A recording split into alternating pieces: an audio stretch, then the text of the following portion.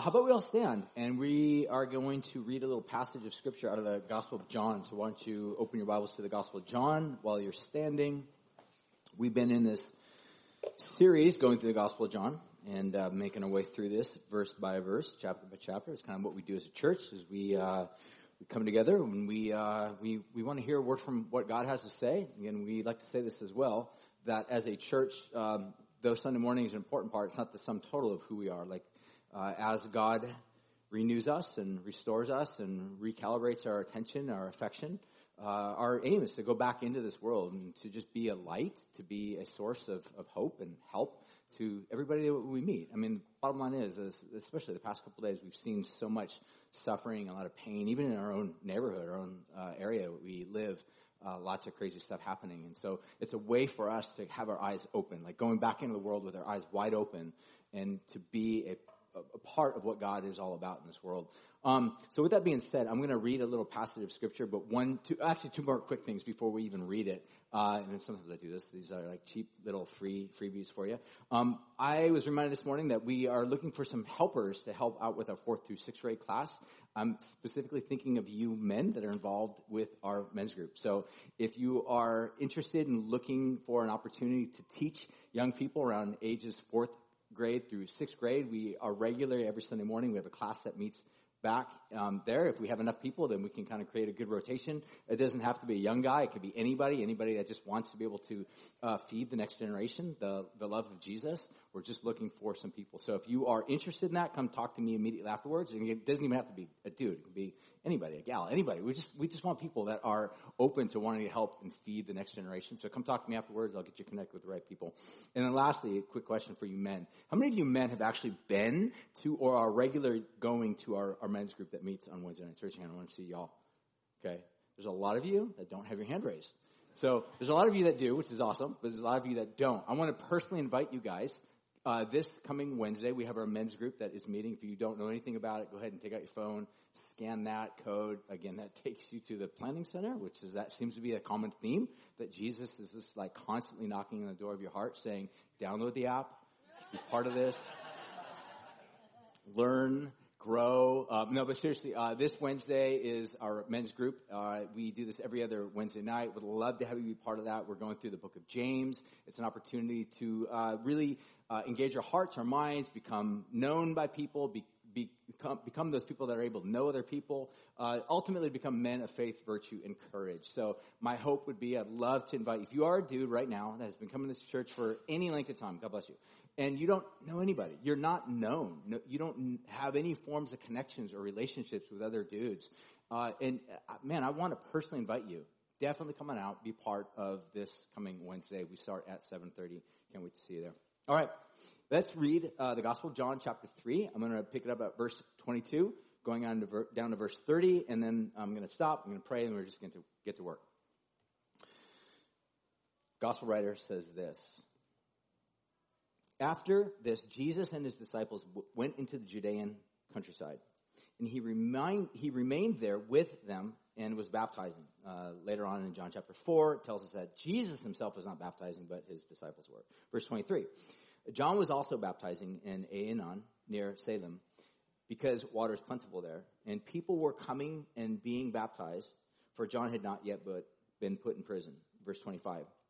Now a discussion arose between some of John's disciples and a Jew over purification. And they came to John, and they said to him, Rabbi, he who is with you across the Jordan, it's Jesus, to whom you bore witness, look, he's baptizing, and all are going to him.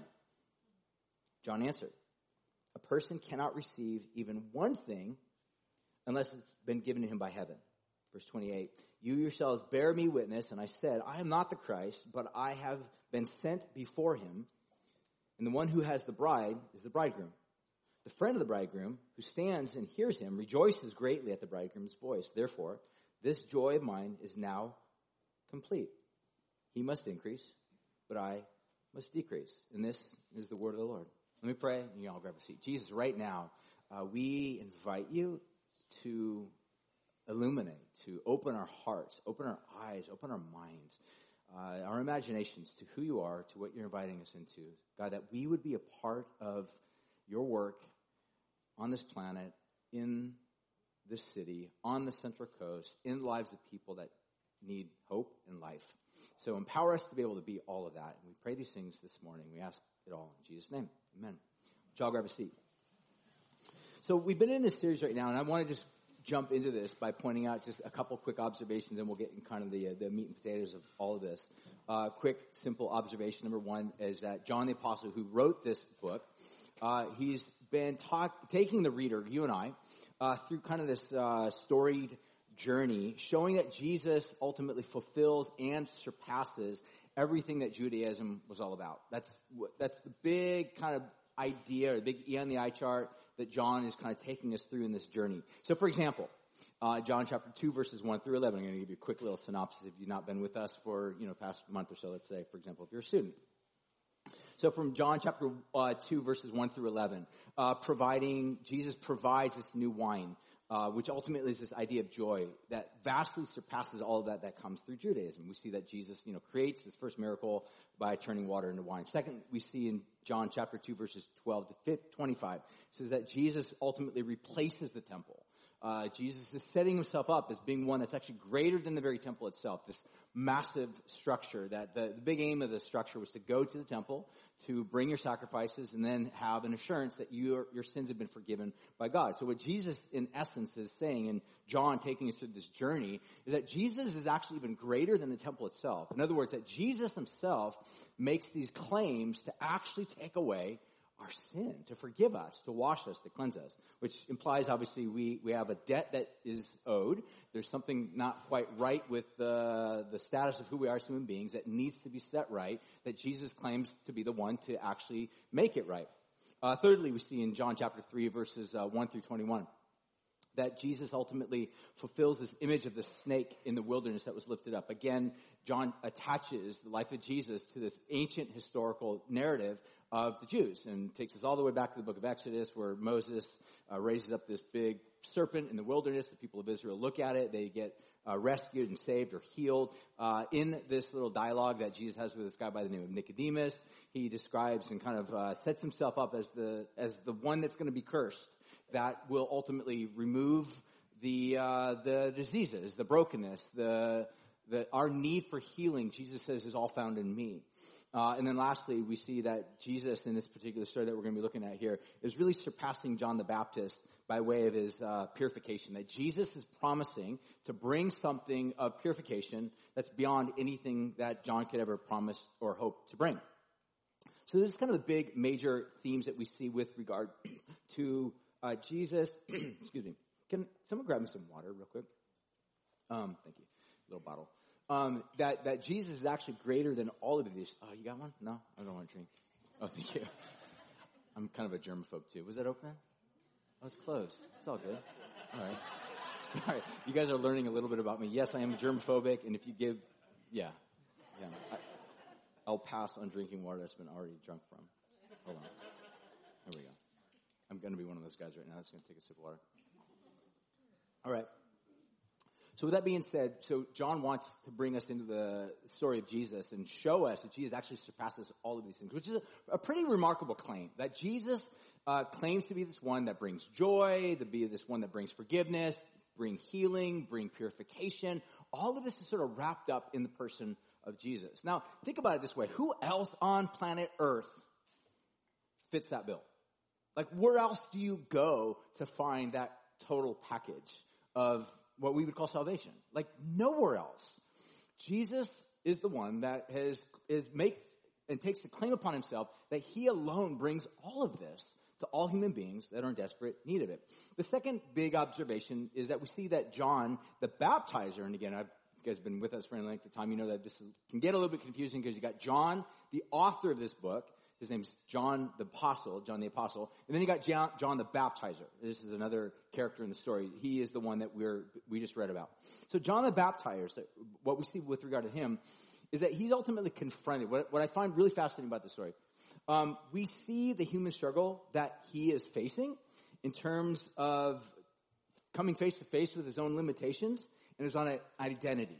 And we see that when he's brought to his awareness that Jesus himself, now what we see are his disciples, so John has these followers or these students, they come to John And they basically make this statement, kind of a threefold statement. They say, he who was with you across the Jordan, whom you bore witness to. In other words, like John, you platformed Jesus. You gave him a platform. You gave him a spotlight. You're the one that called him out, said, you are the Son of God that takes away sin in the world. And then they go on to say that he's baptizing. In other words, he's basically doing the same thing that you and I are doing.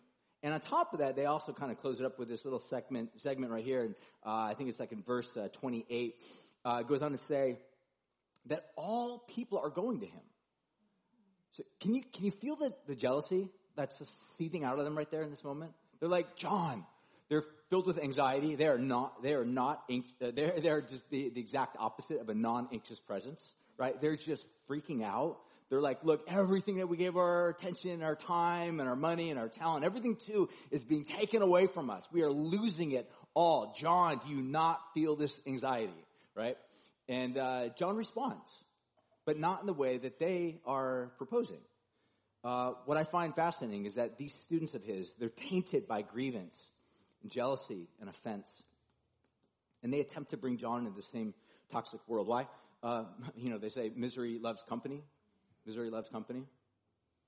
But through their voices, John follows an entirely different path of trust, contentment, death to ego, right? Dies to himself. And then ultimately joy.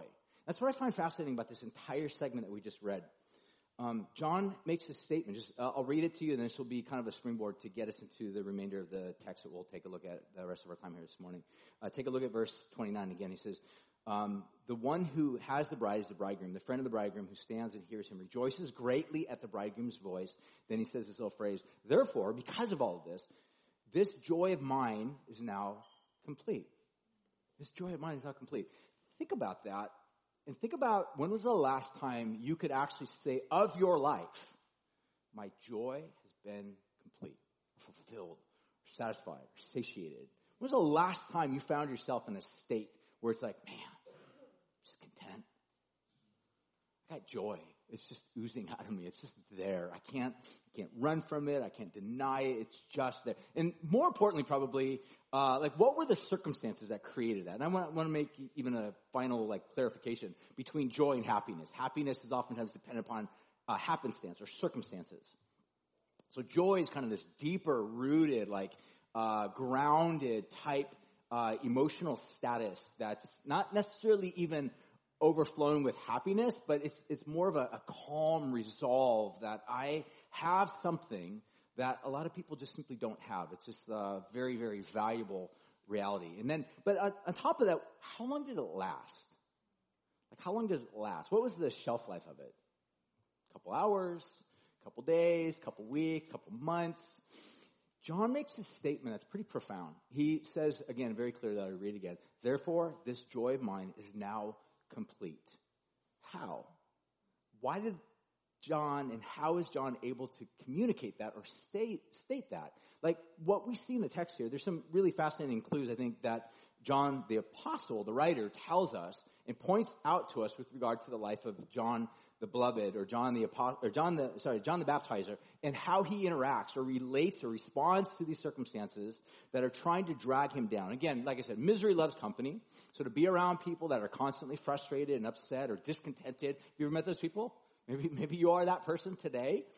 My invitation to you, my hope for you would be that you would listen to kind of some of these lessons that John the baptizer learned and observed and practiced, and that you yourself would begin to learn those things and practice them yourself. It's like a muscle. Joy is something that God, in fact, if you want to write something like this down, God is serious about your joy. Again, some of this kind of boils down to how we think about God. Some of us think about God as sort of a cosmic killjoy. His aim is actually to take away your joy, to make your life miserable. He's just always frustrated with you. He's never happy with you. Nothing you do can ever make him happy. He's just that cantankerous old man in the sky that is always frustrated. That's how we oftentimes are sold this concept of who God is. Now, again, if you believe in propaganda, and you should, or misinformation, and you should, or fake news, and you should know that there's a propagandist, that Satan would this other agent in the universe that's out to soil and destroy God's good name, is always angling for an opportunity to cause us to think falsely about who God is. But what we see always and over again, a constant repeat, is that God is really actually very serious about your joy. Some of us, we don't really believe that. My invitation to you would be to check whatever it is that you think you know about God at the door and allow the Scripture to paint a fresh imagination of who God is. Really what I'm asking you to do is to suspend what you think or what you feel about God and let whatever that is to be replaced with what God says about himself, and for you to believe that, to trust that, to let your heart be shaped by this reality. So for example, John chapter 3 verse 29 says this joy of mine is now complete. Again, John makes a statement. Later on in John chapter 15 verse 11, it says this, these things I have spoken, this is Jesus speaking. He says that my joy might be in you and that your joy might be complete. So Jesus himself makes a statement to his disciples, like, I've communicated some things to you. I want you to believe. I want you to imbibe. I want you to make part of your life or the landscape of your reality. And as you do that, I want my joy, my hope for you as a savior for all mankind is that your joy in me might be complete. John 17 verse 13, Jesus in his famous prayer, he says, these things I speak in the world that they may have my joy fulfilled in themselves. Jesus' aim is to connect us with the source of everlasting joy, God himself. Again, in order to get there, sometimes we have to face and confront some things that are joy killers or joy thieves. These are like sin. These are our own rebellious ways. These are our desire to somehow claim entitlement over certain things or have certain expectations of God, that we're going to live according to our own ways. All of those things promise us joy, but just like Adam and Eve in the garden, they always end in a place of despair and brokenness. So with that being said, what I want to do is I want to take a look at basically some of the principles that John really kind of orients his life around or frames his life around these principles. We'll just take a look at three of them. There's probably a handful more that you can kind of pull out of the text, but I just want to look at three of them. Number one, I'll go through all of them and read them, and then we'll kind of circle back and go through each one of them. So everything comes from God. It's the first thing that John exemplifies. Number two, he frames his life around this idea that humans are not the king. And then thirdly, true joy is found in the King, and we'll take a look at some of these each by themselves. So number one, let's take a look at everything comes from God. Everything comes from God. Take a look at verse 27 again. John answered. Again, he's responding to the people that are filled with discontentment, frustration, jealousy. They're just in this toxic mindset right now. And they're looking at their landscape and being like, man, we had such a great ministry at one point, but now look at our ministry. It's not what it could have been or should be, because look at how much time and energy that we've been giving into this, and now we're in danger, or everything that we've given ourselves to is being threatened to be lost over to this guy, Jesus. That's what's happening. Jesus is drawing more crowds. I mean, it boils down to this. Jesus' ministry, quote unquote, is more successful, if you would, and air quotes, than what John was. And they're feeling the reality of this. But again, John isn't playing to this. And what I love about this as well is that applying these principles or thinking about these principles or letting them kind of shape your life, they actually liberate you. They free you. They become a pathway for your freedom so that you as a human being don't have to consistently be sucked into this vortex of toxic thought, bad mood, constant discontentment. Have you met those people? Just everything frustrates them. Sometimes they wear it on their face. Sometimes they wear it beneath their face, right? They can have a smile, and those are kind of the worst kind, actually, because they look happy, but they're really not happy. They're just always frustrated. And John's like, I'm not going to have anything that's going to lead towards that direction. And John makes a statement that he says a person cannot receive one thing unless it's given to him from heaven. This is John's way of basically saying everything that I have comes from God. God gave me this ministry. John had this very successful ministry. He was baptizing lots of people, hundreds, if not thousands upon thousands of people. A lot of scholars would describe this as sort of like a counter-temple movement, that John's doing the work of Yahweh God out in the wilderness, not in connection with the temple itself. Again, if you were around first century Jerusalem, you would realize that everything Judaism was basically intricately bound to the temple, which meant you had a priest that you would go to or a rabbi that you were connected with. They were connected to sort of this system that was there. John basically takes the work that he's connected himself to way outside, out to the region of the wilderness, and he's baptizing people. And again, it's kind of raised the question, what's he doing? Why is he doing that? We're not going to necessarily go too in-depth into all this, but it seems like what John is basically inviting people into is saying, let's, as God's people, live as renewed people of the covenant with Yahweh God by getting baptized. This is probably John's way of kind of reenacting this idea that people of Israel are coming from the wilderness into the promised land. It's kind of like John saying, look, let's get out of the wilderness of our lives back into the covenantal promises that God gives us so that we can really truly live the life that God invites us to live. John had this incredibly successful ministry. It was not without its own forms of problems that were kind of raised. John, if you're familiar with his life, he ends up kind of being this martyr. He literally ends up dead at the hands of this guy by the name of Herod. Literally, it gets in horrible, dramatic form. His head is actually brought out on a platter. Like, they literally behead him, bring him out as a party favor, and this is the great prophet. But what we see here at this particular juncture of his life, we're told by John that he has not yet been arrested. So all of this was taking place prior to all this. But what John wants everyone to hear and know, that is a part of his life, that everything comes from God. Everything comes from God. Every gift that he has comes from God. But there's a second part to this, is that sometimes everything that we have can also be taken away. And this is kind of the odd reversal that we live, especially in the Western world, in which we kind of have this idea of growth and development and expansion and tearing down our barns and building bigger barns. And the way towards real life is continual expansion of our portfolio, continual expansion of our household, continual expansion of buying a new car, buying a new television. Not just one television set would be fine. We need 6 of them in our house. We need, 16 additions to our house. We need a new car, always a new updated car. There's this idea, this mindset in our world today that says, if that's not happening to you, something's wrong. Maybe you've fallen out of favor with God. Maybe you're not working hard enough. Maybe your hustle is not what it should be. Get your hustle on. Keep working harder. And therefore you will expand your life and become better. But what John's saying is that everything I have is a gift from God. And in some cases it can be taken away. How do you have a posture like John without becoming toxic or embittered or angry? Because that's not what happens with John. He himself tells you the state that he's in. My joy is complete. How is it possible? You're losing everything. And this taps you into this reality, this base note, that every Christian from the very beginning has known. It's this great secret. Because our life, at its very core, is not based upon what we own, what we possess, what we have, what we've discovered, what we've earned, what we've merited. It's based upon the gift and the kindness and the goodness of God.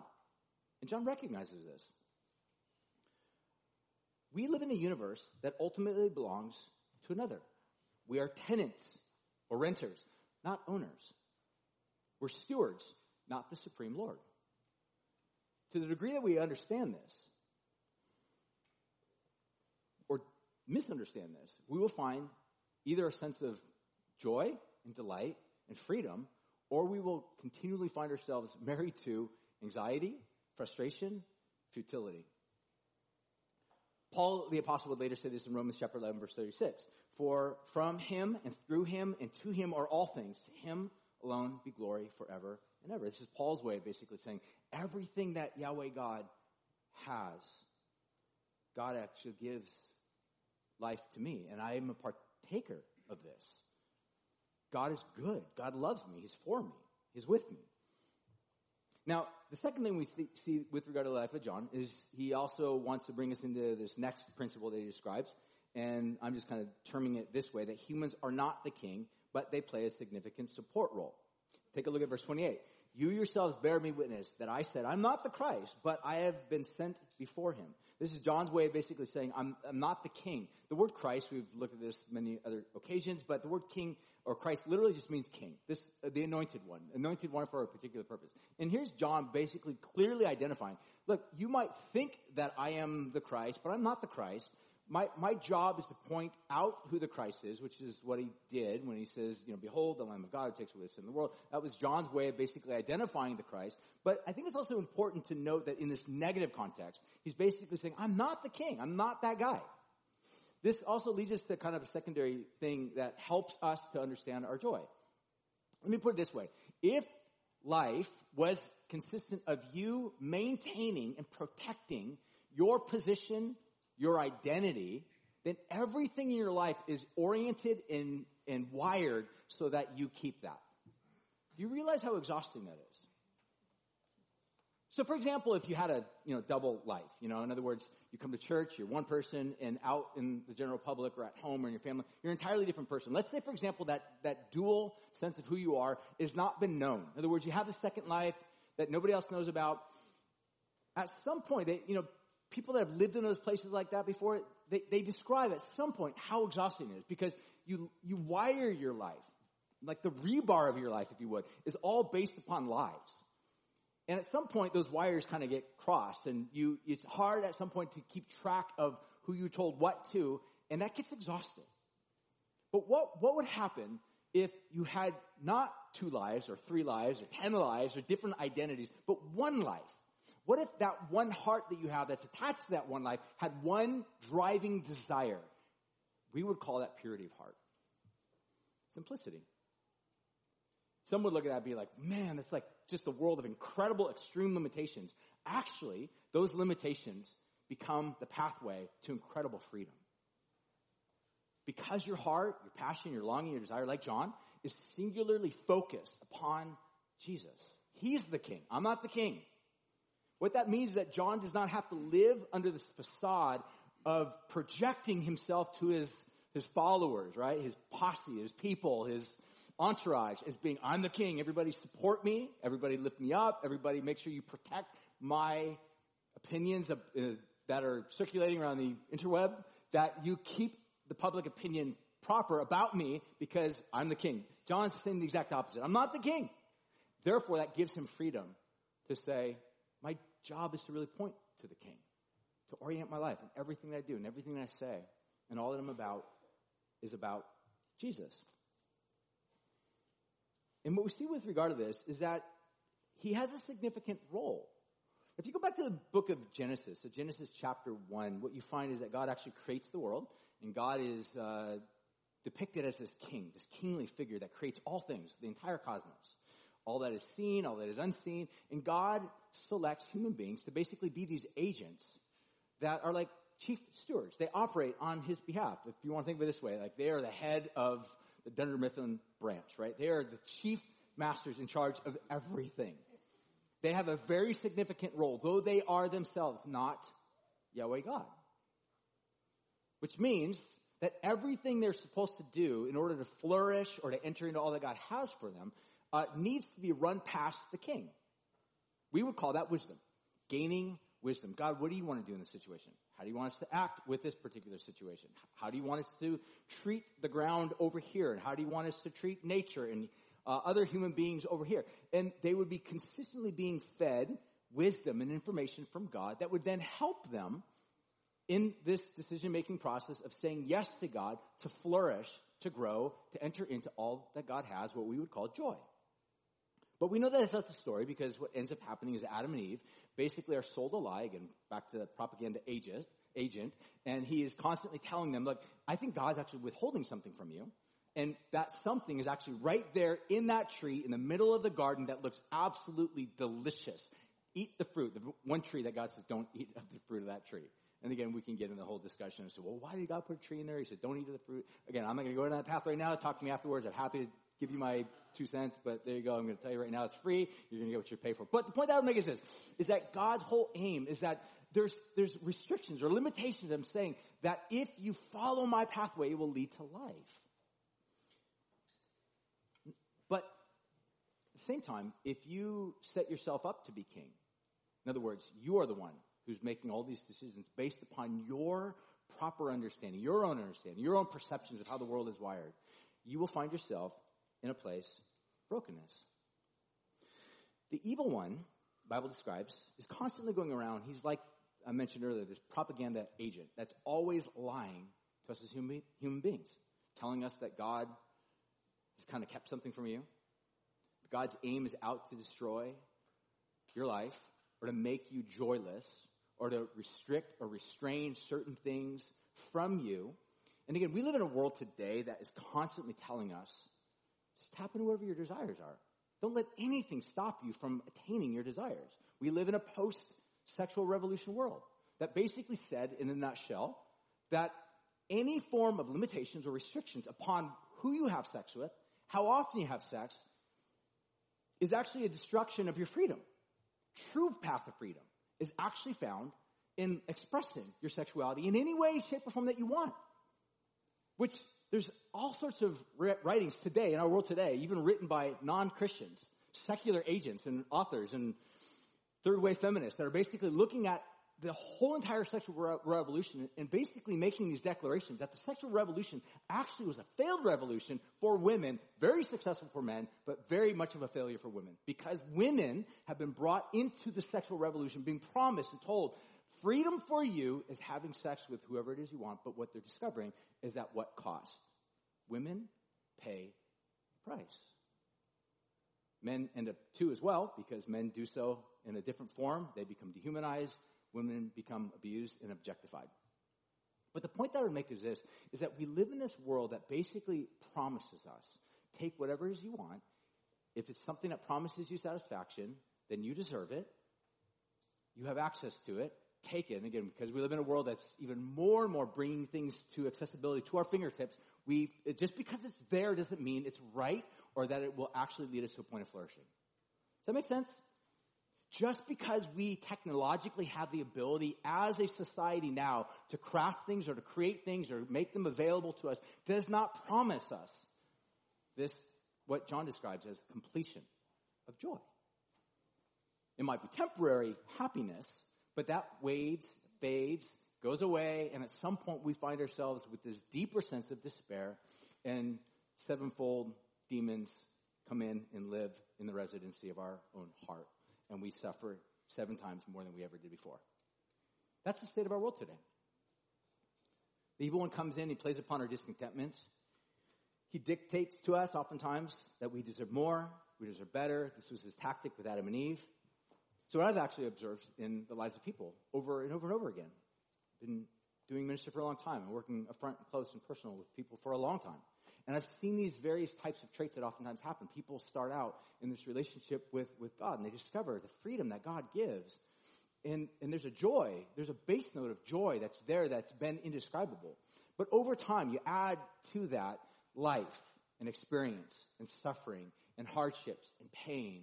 And sometimes peeling back the layers of misinformation that we're fed about God. So, for example, some people have been fed information that if you follow Jesus, your life is going to be great.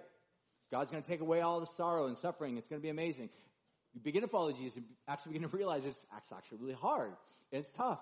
And there's choices and decisions that you are going to make that are going to lead to maybe even more suffering or compounded forms of suffering. There's things that you're going to realize are maybe off limits to you. I just had a really good friend of mine, a good conversation with a really good friend of mine who is off doing incredible work for Jesus. Ever since he's ever remembered, he's always been a same-sex attracted dude. Always. His entire life. I asked him one time, you've never had a desire for a woman? He goes, no, never. My whole entire life, I've always been same-sex attracted. And he's like, you know what? I realize in my celibate state, I'm making a major sacrifice. I'm saying no to having sexual intimacy with another human being. But Jesus is so much more better. And the life that he's called me to actually gives me greater satisfaction and fulfillment than anything I've ever had in my entire life. The things that he is able to do for the kingdom of God has brought him something that is inexplainable. But again, our culture is constantly feeding us this narrative and saying, no one should ever take anything away from you. But this is where we have to wrestle with the reality that what Jesus, if he truly is king, we should never say no one because Jesus is a someone. And if he is the king over all things, there's going to be occasions where he's going to say, that's off limits to you. Don't take that fruit. It does look delicious. It does promise tastiness. it does look life-giving. But as the king, as the creator, as the one who has all authority in his hands, I'm telling you, it will actually be a path of darkness and despair and destruction. And so as we take those steps of saying yes to him, he leads us into a different path that the rest of the world will look at and just be like, that's ridiculous. Of course, they've been saying that from the very beginning. Every person that followed Jesus was always mocked as, why are you doing this? It doesn't make any sense to follow Jesus. And you're right. It does not make any worldly sense to follow Jesus. Because everything about following Jesus looks like a subtraction of joy. But actually, it's a multiplication of joy in this life, but really, ultimately, in the life to come. So, for example, what I've discovered is that people that begin to follow this train of thought, they move from a place of enchantment, that Jesus is everything, to a state of disenchantment. That joy can sometimes decay into frustration. That love can degenerate into a form of disdain. And I've watched this happen. That people's hearts grow cold and frustrated and angry. And you follow it upstream, you begin to dissect it and kind of reverse engineer and ask the questions, how did this happen? I promise you, somewhere within the mixture of that, what you'll find is a desire for something that was affixed to a hope that says, that will bring me life, but it was withheld from me. And then it mutates. Then it degenerates. Then it breaks down. And what John discovered is that humans are not the king, but they play a significant support role. To the degree that you understand this and live according to this, this will really ultimately set you in a trajectory of your life of either finding greater depths of joy because you realize you don't have to be in control of everything. Jesus is. Your job is to be a support role to whatever it is that he's calling you to. Or you will be like, I'm in control of everything. My joy is 100% dependent upon me. And I must take, I must grab, because I never know when there's not going to be enough to go around. So if it's there now, I will take it for myself, because that's how human beings operate in their worst state. And we're all capable of that. Every one of us. And then lastly, let me read a couple passages that I think that would underscore this before I move into the very last one. So, for example, Hebrews chapter 13, verse 5 says this, keep your life free from the love of money and be content with what you have. For he has said, I will never leave you nor forsake you. So I love the writer of Hebrews. He basically makes his point. He's like, look, we're all tempted to love money, like to want more money. I mean, we look at money as kind of this means that will provide security and comfort and, being able to buy whatever it is that we want to kind of appease our soul and the aches that we oftentimes have. But his whole point is like, don't let the love of money be something that controls you. Instead, be content with what God's given you, because he says, God will never leave you nor forsake you. Or, for example, Luke chapter 12, verse 15. And then he said to them, be on your guard against all covetousness, for one's life does not consist in the abundance of his own possessions. Again, it goes very contrary to everything that we're taught and told within our capitalistic society. The more you have, the more life you're going to have. This silly bumper sticker from some of you might remember, but probably many of you don't because you weren't alive back then. But there was this bumper sticker back in the 80s, I think it was 90s, something like that. It says, he who dies with the most toys. At least I grew up in Huntington Beach. So it was like, this was all around there. Everybody was driving their like Audis to the beach and, what I'm saying. Get the idea. He who dies with the most toys wins. And then Christians, because they always like capitalize on cheap, like cultural ideas, and they're like, he who dies with the most toys wins, ... nothing. So creative, huh? But the point that I would make is this. These are the ideas that we're taught to believe. And for example, 1 Timothy chapter 6, verses 6 through 10, it says, godliness with contentment is great gain. For we brought nothing into this world, and we cannot take anything out of this world. But if we have food and clothing, with these let us be content. It's that word again, content. But those who desire to be rich fall into temptation, into a snare, into senselessness, and harmful desires, and plunge people into ruin and destruction. For the love of money is the root of all kinds of evil. Through this craving that some have wandered from their own faith. So there are these desires that will take us away from what God has, and they stain our souls. But John, again, discovers, based upon this food chain, God is at the top. He is the king over all. I'm not. My job is very significant. I have a significant role to play, which means you as a human being, you're not just like doomed to a life of insignificance. No, you have an incredible life. My encouragement to you would tap into all that potential that you have. It's the very opposite of saying just die and be a nobody on some sort of cosmic scene where God is all in. No, God, for whatever reason, has chosen to partner with human beings to be a part of his purposes on this planet. You have incredible value, incredible potential. My hope would be that you discover it all, but in the proper format and in the proper alignment that God is king over all things. Lastly, we see that John the Baptizer also discovered that true joy is ultimately found in the king. True joy is found in the king. Listen to how he words this. And again, verse 29 is kind of cryptic, and I just want to unpack it real quickly and hopefully make some sense. So he says this: the one who has the bride is the bridegroom. I have no idea why he uses language like this, but we're going to unpack it because it's given to us, and our job is to not critique it or make, laugh at it or think it's kind of odd or weird, but to try to make sense of it. So when he says the one who has the bride is the bridegroom, who's he talking about? The one who has the bride is the bridegroom. Who's the bridegroom? Jesus, right? All right, just FYI, Sunday school answer. If you ever answer Jesus, majority of times it's always going to be correct. So just say Jesus. Whatever we say. Jesus.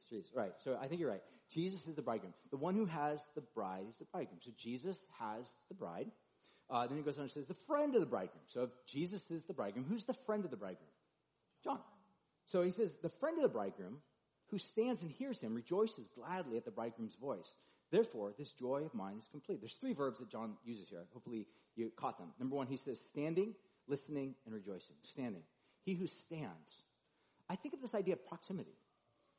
Friendship involves proximity. You can have friends that are far away. You can keep in contact with them through FaceTime, and just like I have friends all around the world that I keep in contact with on a regular basis. But there's something about being proximate to someone, close to them, near them, standing near them. This is the image that John is saying. I stand near Jesus. I want to be near him. Then he goes on to say, listening to his voice. This is the opposite of closing your ears, stopping up your ears, saying, I'm not going to listen. I'm going to do what I want to do. And then he goes on to say, rejoicing as opposed to despairing. For some of us, the idea of being in the presence of God is terrifying.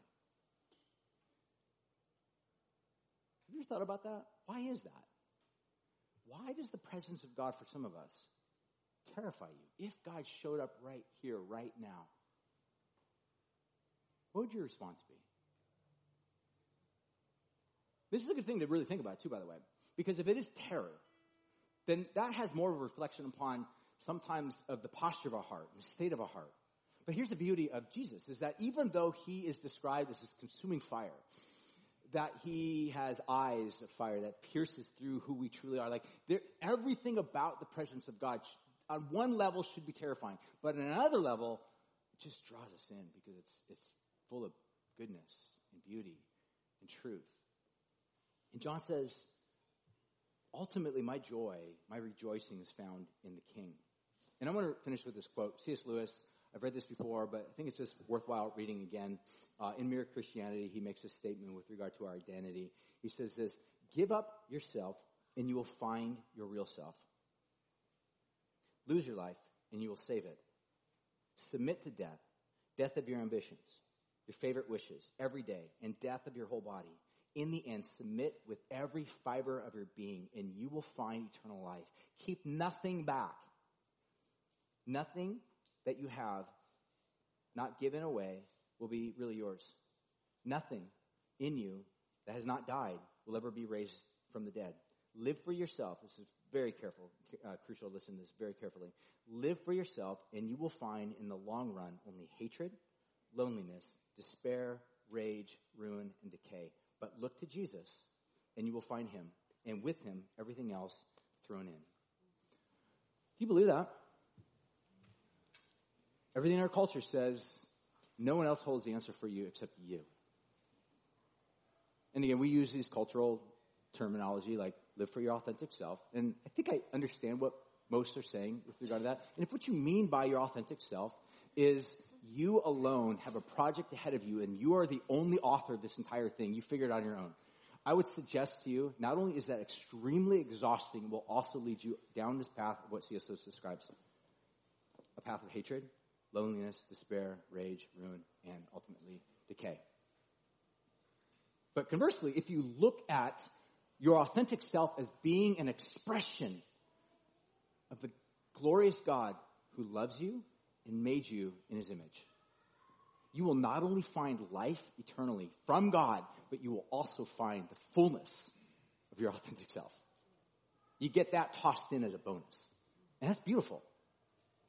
And I was thinking about this in closing, that if Jesus truly is the all-glorious one, the one who is supreme over all things, like John the Apostle wants us to believe, wouldn't it make sense, like John the Baptizer, to relinquish everything to him? Everything. Every sin that stains our soul, something I'd written down a couple days ago. Every toxic emotion that we hold on to and coddle. Every grievance, every offense, every entitlement, every disappointment that we coddle like a sacred ring of power. Every sexual impulse and or identity. Every narrative that exalts our ego to hero status. Every good gift that gets exalted to a godlike level. And 10,000 comforts that we entrust ourselves to in order to satiate our infinity-sized soul. Wouldn't it make sense to lay all that down at the feet of the one who owns and possesses and is superior over all of it? That's a big claim, but that's the claim of the Scripture. You can fight it, you can hate it, you can resist it, you can balk against it, you can call it ridiculous. It doesn't matter. The burden is on you to disprove it then. Or we are invited to fully believe it and entirely trust our lives over to this. And in doing so, not only discover eternal life,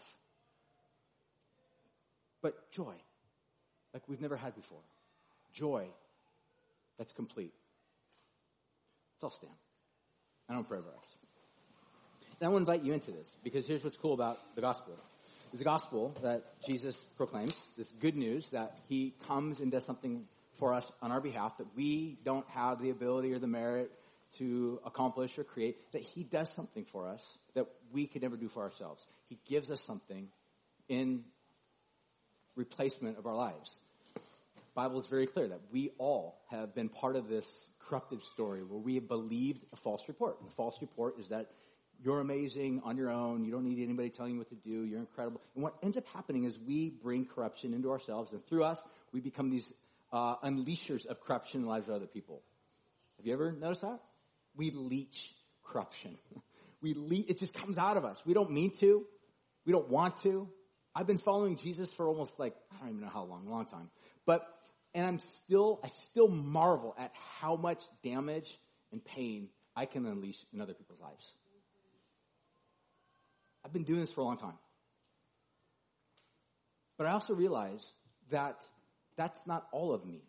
That God gives me life in the place of my death and the brokenness that I oftentimes contribute to.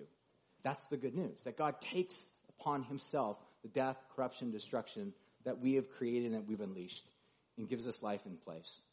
My invitation to you is that wherever you're at, if you're not a Christian here today, that you would trust Jesus, that you would see him as the one that loves you and has given himself to you, and step into that. If you have questions about what that looks like and how to do that, I'm happy to. I'll be up here afterwards. We'll have some other people up here afterwards to pray with you and pray for you.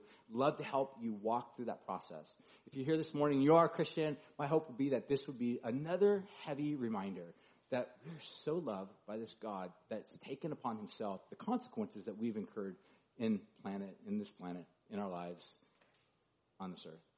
So I want to pray over us right now, and then we will scatter. So Jesus, right now, thank you for your love.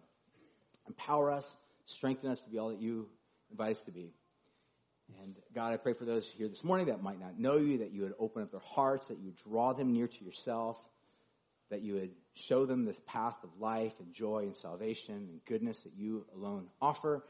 And God, would you just move and work as we step out of this building into this world to become a part of this kingdom that you are expanding, that we would be a voice of hope, that we would be hands of love and kindness and goodness to people around us that are just going through tough times. And so, Jesus, help us to be all that you were on this planet.